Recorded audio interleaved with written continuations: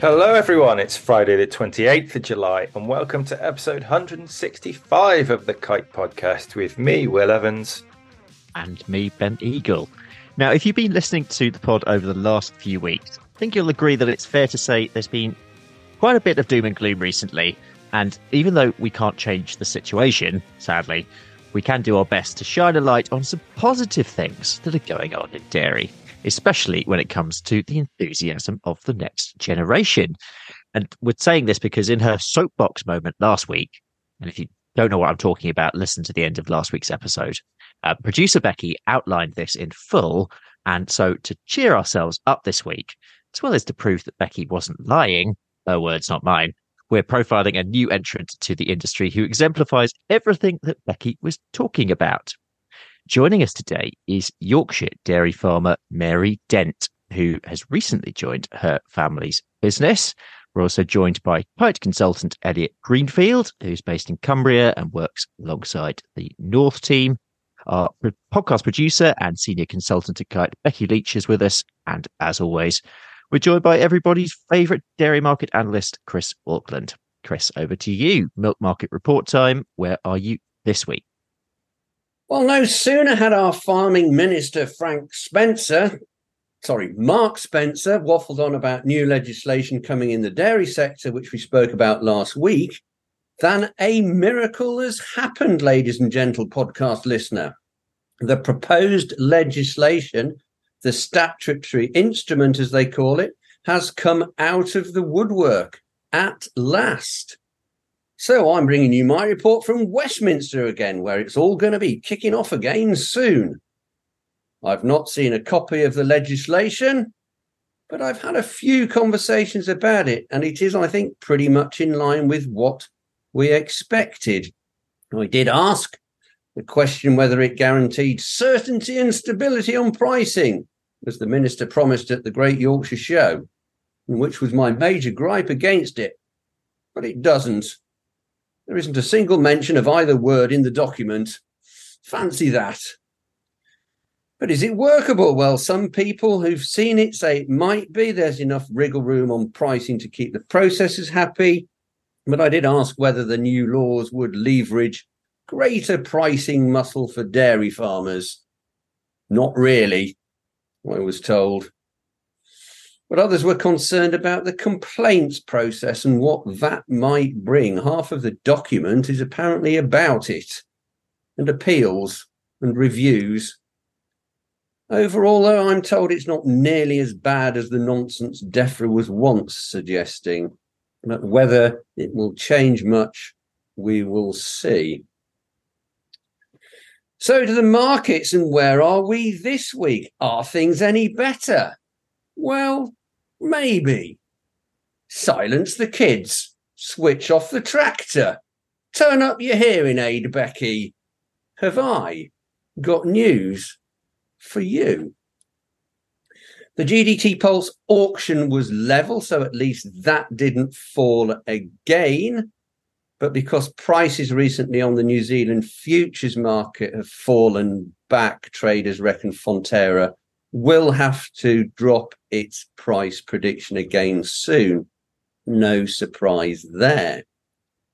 But is there some positive news on Chinese imports?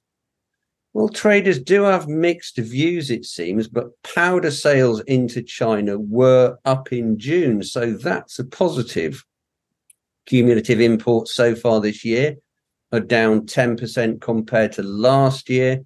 At the start of the year, they were down 45%.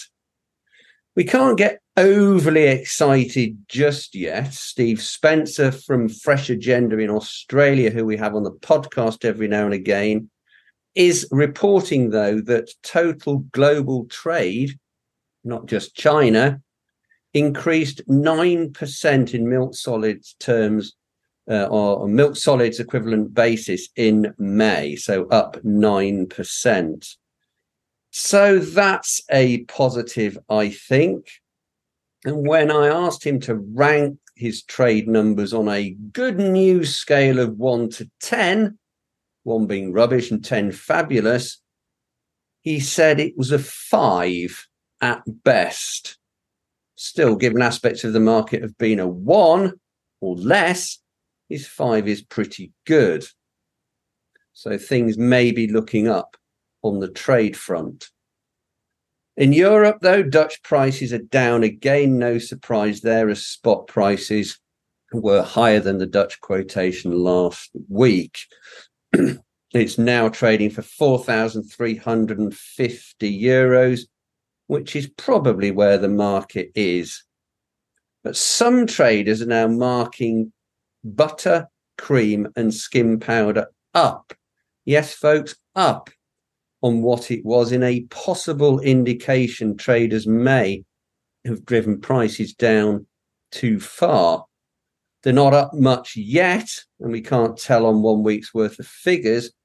But if prices are better this week than last, then it's a start. But the market is very thin and there's not a lot moving. So it could be to do with a few trades skewing the market. Cream here is about where it was in the low to mid 160s at best, so no major change there. On the futures, well, let's have a look at these because they've been down consistently for 5 or 6 weeks now. So New Zealand butter is, note, pause for dramatic effect.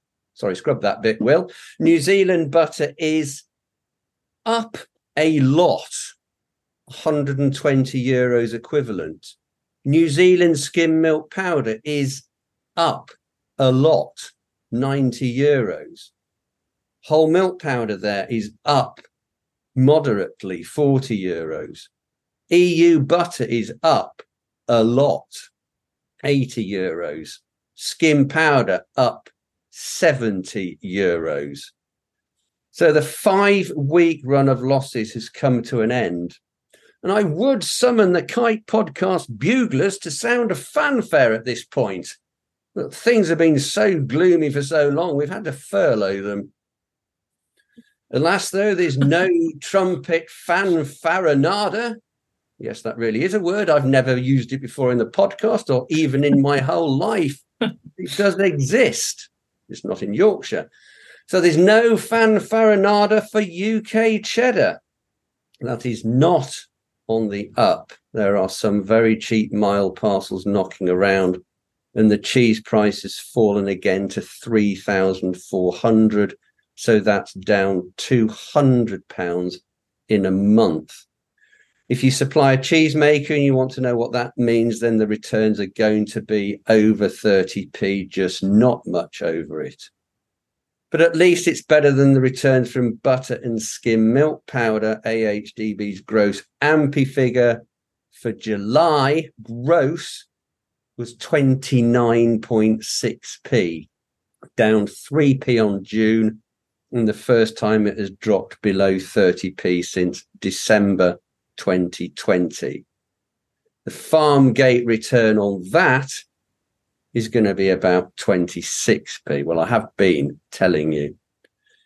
Finally, spot milk is also about the same, mid to high 30p. So there you are, still not a brilliant market, but some signs that it is better than it was.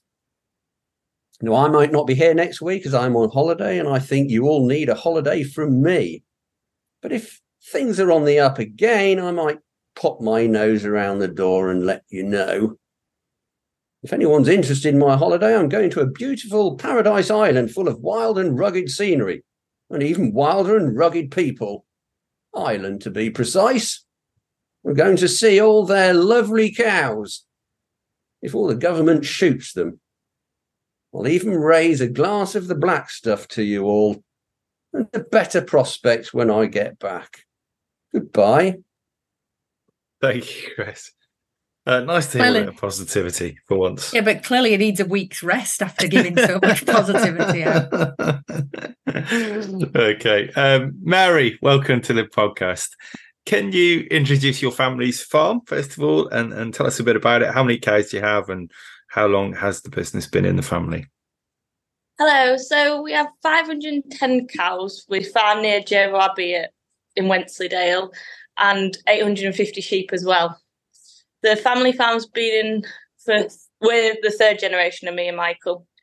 And the cows, they average 12,400 litres with 1,000 kilograms of fat and protein. And we moved down to this farm 30 years ago, where we used to have a little dairy farm up at Walden, up in the hills in North Yorkshire. Wow. Okay, so you're pretty busy then. Yeah. Tell us a bit more about yourself. Did you always want to come back to the family farm? And Sorry. why did you decide to do it? Why did you decide to be part of the family business? So I started off wanting to be a primary school teaching assistant. So I did that for a year, but I'd always do the passports and the rota and that for the farm. And then I did that for a year and it wasn't for me. So I decided to come back then after that. Right, okay. So when you were growing up, did you want to be part of the farming business? Did you want to be a farmer, or were you always wanting to be a teaching assistant? Well, I wanted to be a teacher, but I always had that bit of farming. I'd milk every Saturday and do that sort of thing. So I always was in the farm, but never wanted to be fully committed. Right, okay. So when you were at school, how much of your time was spent doing things on the farm? So I'd milk maybe twice a week whilst I was at school, but we had someone else doing the rota and stuff like that when I was at school. But I'd sign the passports and get all them ready and make sure they were right. Yeah, okay, so you're pretty involved then. So when you left school, what was your careers advice experience, and was there anything about the agricultural sector in that advice? So a lot of people I went to school with went to the farming college at Penrith, but I didn't join them in going there. But I sort of wish I had done now. Looking back, it would have been the right move for me, probably. But I was just going to ask, do you think what you did with the teaching assistant role, your sort of training on that front, brought anything different, gave you any different skills that then you've brought back to the farm? I think being a teaching assistant makes you a lot more patient. So you have a lot more patience from doing that, if that makes sense.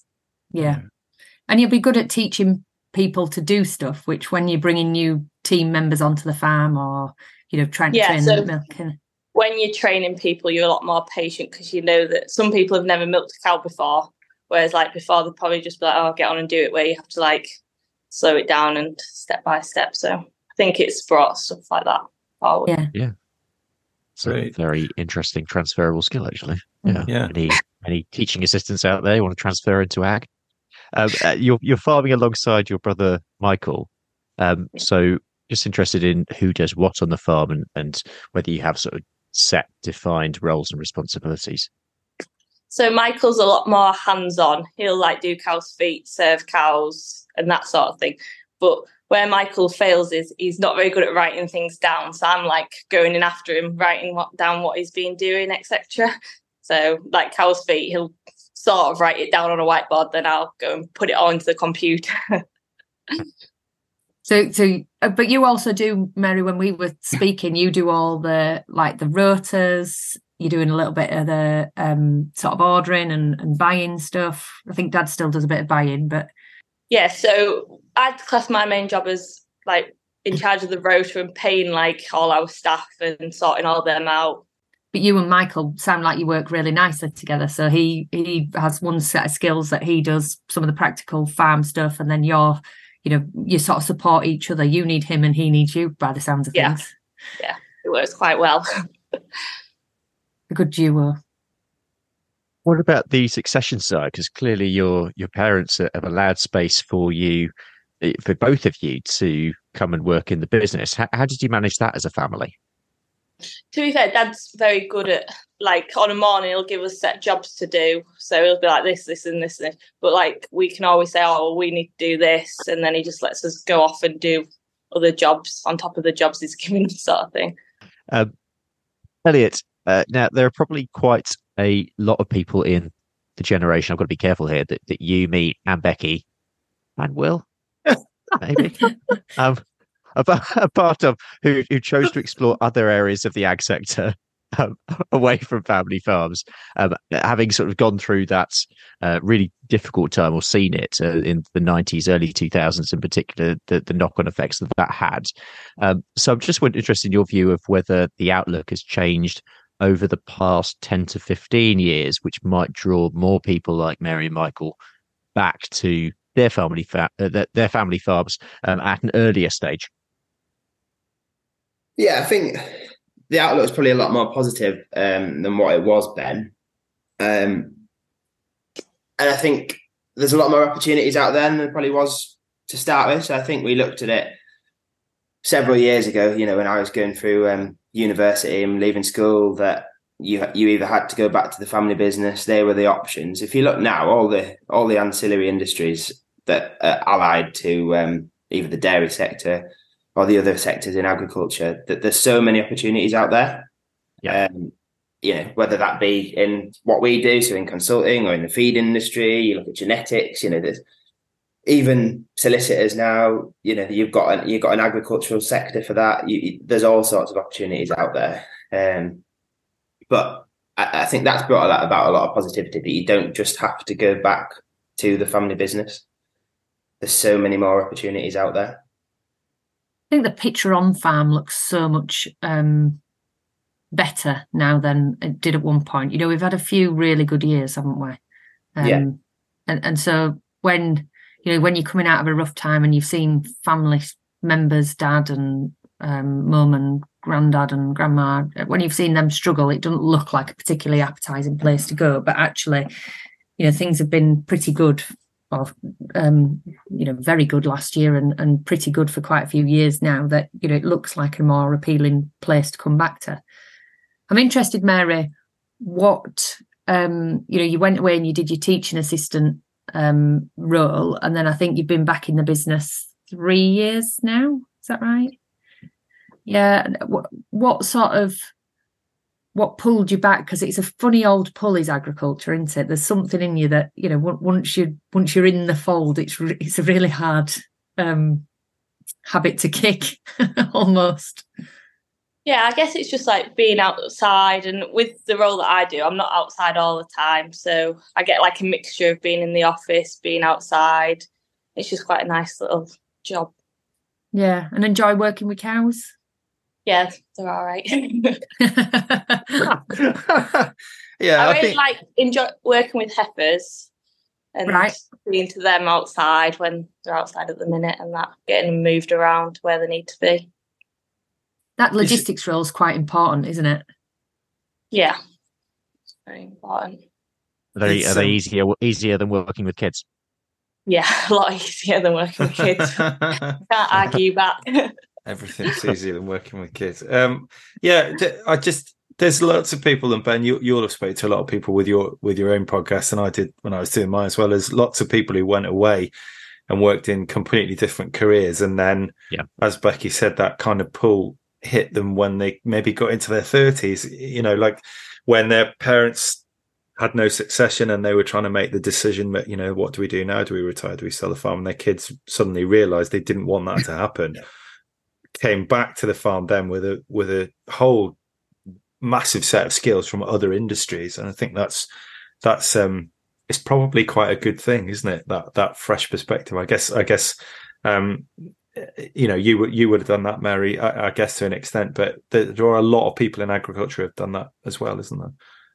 I'm just coming in on that. Actually, I'm always surprised how many people there are as well. Yeah. You speak to a lot of people who have had this sometimes a completely different career path, but whatever that is, they seem to be able to transfer those skills into ag in some way. Yeah, definitely. Elliot, there's also a new generation of kite consultants coming through with an amazing range of expertise and knowledge. Odds. Can you guess who picked the word into that question?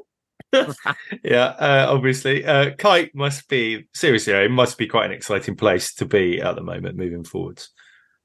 Yeah, it is, and I think Kite's obviously an exciting place. We've got a great team of people. That's probably the main thing of what makes it great and exciting to be. We're all in it together, as Becky always states, and I think is we all take that on board. It's a big, wide family. We all get on fantastically. That makes things easier, especially, at the moment, the dairy sector is in an interesting place at the moment. I think that's probably a polite way of putting it.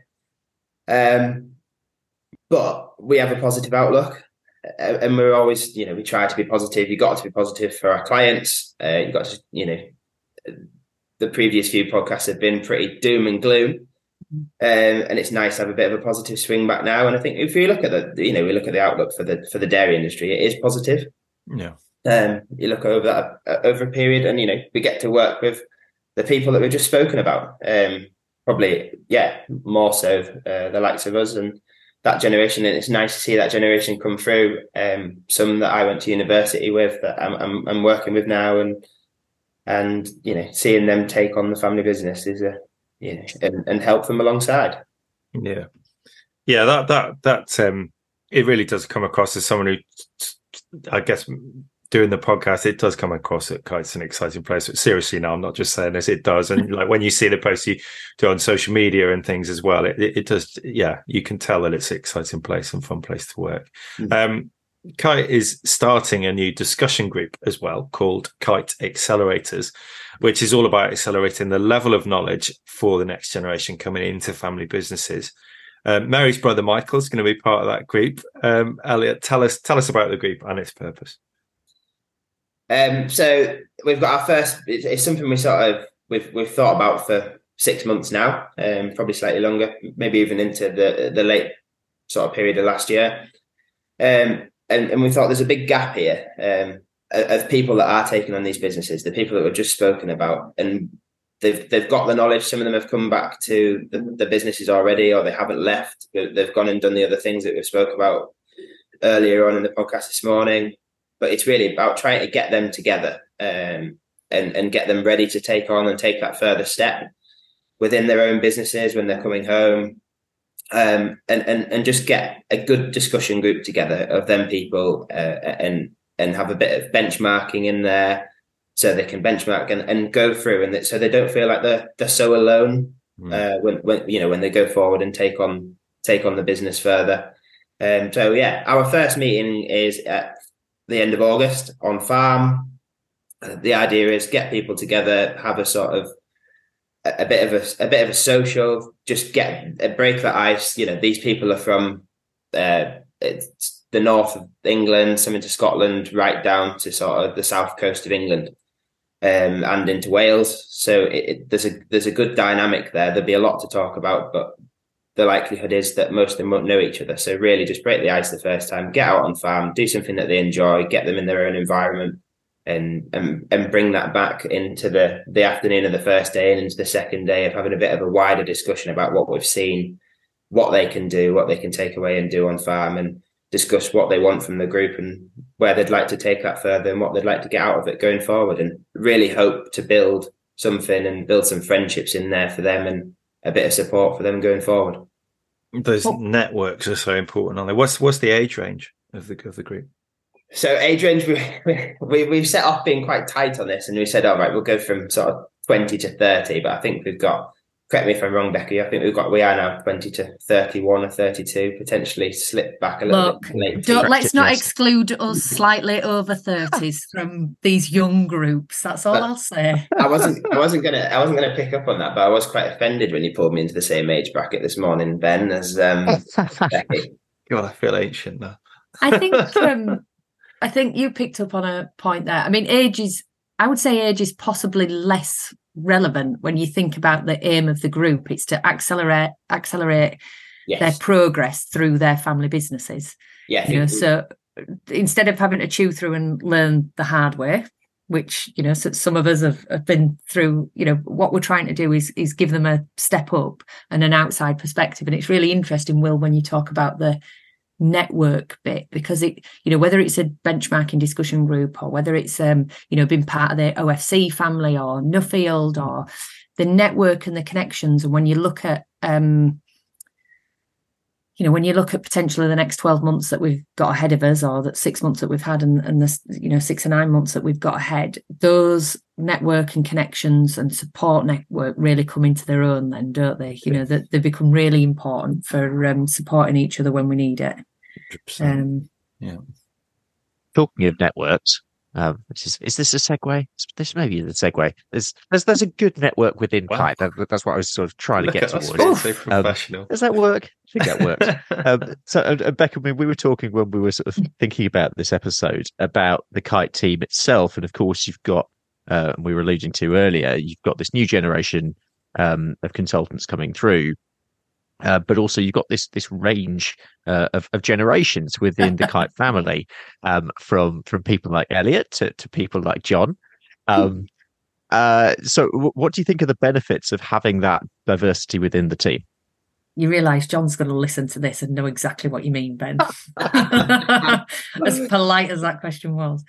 Well, the context that I was thinking about was actually Mary and her family business, and this sort of multi-generational thing, and actually the benefits that brings. And the same echoes true whether you're talking about, you know, Clifford and his having Mary and Michael, his daughter and son in the farm business, or whether you're talking about our patriarch John Allen and you know, having Elliot. That's a good term. Yeah, and some of the younger ones in the business, I suppose.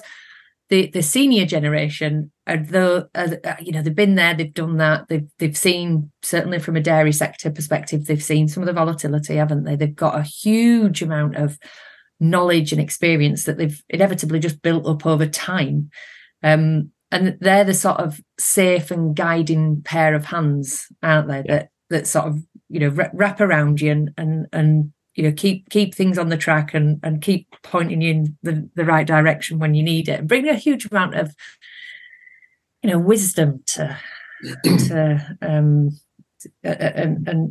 some of the decision making. And then you've got the benefit of this youth and enthusiasm, you know, the new ideas that come with, you know, people who want to have an impact. You know, same in a farm business. Mary and Michael have come back to the farm. Yes, there's a period of settling and getting used to things, but you know, Mary and I were talking yesterday, you know, there's some ideas that Mary and Michael have brought back as well. You've got a whole different skill set, haven't you? You know, and with respect, there's some really great some senior members of the Kite team who are, you know, absolute whiz kids and far outdo me on a computer, but you know, technology and data is absolutely second nature to Elliot's generation. I will say. And you know, thinking about Mary, you have another set of skill set that, you know, people, the element of people and organisation that maybe has come through more latterly in school. I don't know. School used to be really academic, didn't it? And I think now it's a bit wider, a bit more holistic about what they try to teach the next generation. So they come out with a different perspective. And then if you think about, again, I don't think I've got on my soapbox now. This is going to be fail. Becky's soapbox. This is a new feature. It's like that ding-a-ling that we used to have for John. Great feature. When you think about the new people that are coming into businesses, so you know, Mary and I were talking yesterday about what the rotas look like and what the team look like. You know, you can represent all people, can't you? And you know, that's age, that's sex, that's, you know, all the other equality and diversity factors. You know, if people feel like they're represented, then they feel like they fit, don't they? I'll get off. No, really good points. Mary, how positive are you about the long-term outlook for dairy and for your farm business? Yeah, fairly positive. It's like I was saying to Becky yesterday, we're like now genomic testing the heifers, so we're only like breeding the best ones to heifers now, so we're just going up, hopefully. Fantastic. Could take a drop, but at the minute things are going fairly well. Touch wood. So you feel like it's an exciting place to be at the moment, the industry? Yeah. You were saying that Michael had brought in, you know, he'd started doing the AI at home. Was that right, Mary? Yeah, Michael does all the AI at home, so we get to listen to his preg rate every week, see if that's dropping or going up. That's quite an important conversation that you're clearly having, isn't it? You know, because there can be a challenge, and again, in the Kite business, about how do you then when one person was in charge of everything, i.e. your dad, everything comes back to that person and they have a really good handle, don't they? Whereas now you were talking about, when you get together on a morning, you've got your list of stuff, Michael's got his list of stuff, Dad's got his list of stuff, and you basically have a bit of a chat about who's doing what top trumps, the others list, basically, as to what you're going to be doing today. So, you were saying beginning of the month's busier for you and. Yeah, so I start the month very busy because I have to get everything off to the accountants and all that, etc. Whereas Michael has like his day-to-day jobs, and then we have another three lads working for us full time as well. So they have their responsibilities to do as well. So it's everyone needs a job. Fantastic. Okay. So where do you see the future of your family's business, Mary? Where would you like to be with it in 10, 20 years' time? I don't know whether we should have any more cows and that, but I can see it like just going, like the cows performing better and just everything picking up that little bit more. But yeah, I don't think we'll have any more cows. I think there's a marginal gains bit, isn't there? That, we were talking about, there's obviously limitations on, or potentially limitations environmentally on cow numbers going forward. Will you just, part of the genomic testing, part of you managing some of the health and repro in-house is about driving performance of the farm forward without necessarily having to have more cows. Elliot, just to finish with you, where do you see the opportunities for young people, particularly in dairy, going forward? What impact is this new generation going to have in the next few years?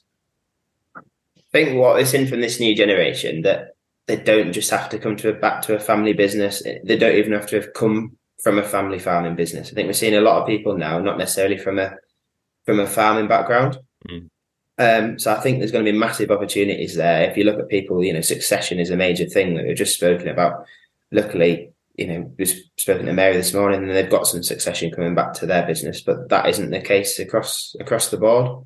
So I think there's going to be massive opportunities there for people, either going share farming, contract farming, taking on tenancies. I think we're going to see a lot more of that going forward. And it's going to give these people a chance that wouldn't necessarily have had one otherwise, to be able to have a farming business. But that's not just to say that they've got to go back and farm. We spoke earlier about there's massive opportunities in the ancillary industries that are widely connected to agriculture. Yeah. Okay. Much to look forward to. That's all our time for today, but a very big thank you to our guests, Mary Dent, Elliot Greenfield, Chris Walkland, and podcast producer Becky Leach. Yes, thank you very much for listening to this much more positive episode, which has been nice. Please see the show notes for more information, including our podcast disclaimer. We'll be back with you next week, but for now, it's goodbye from all of us here.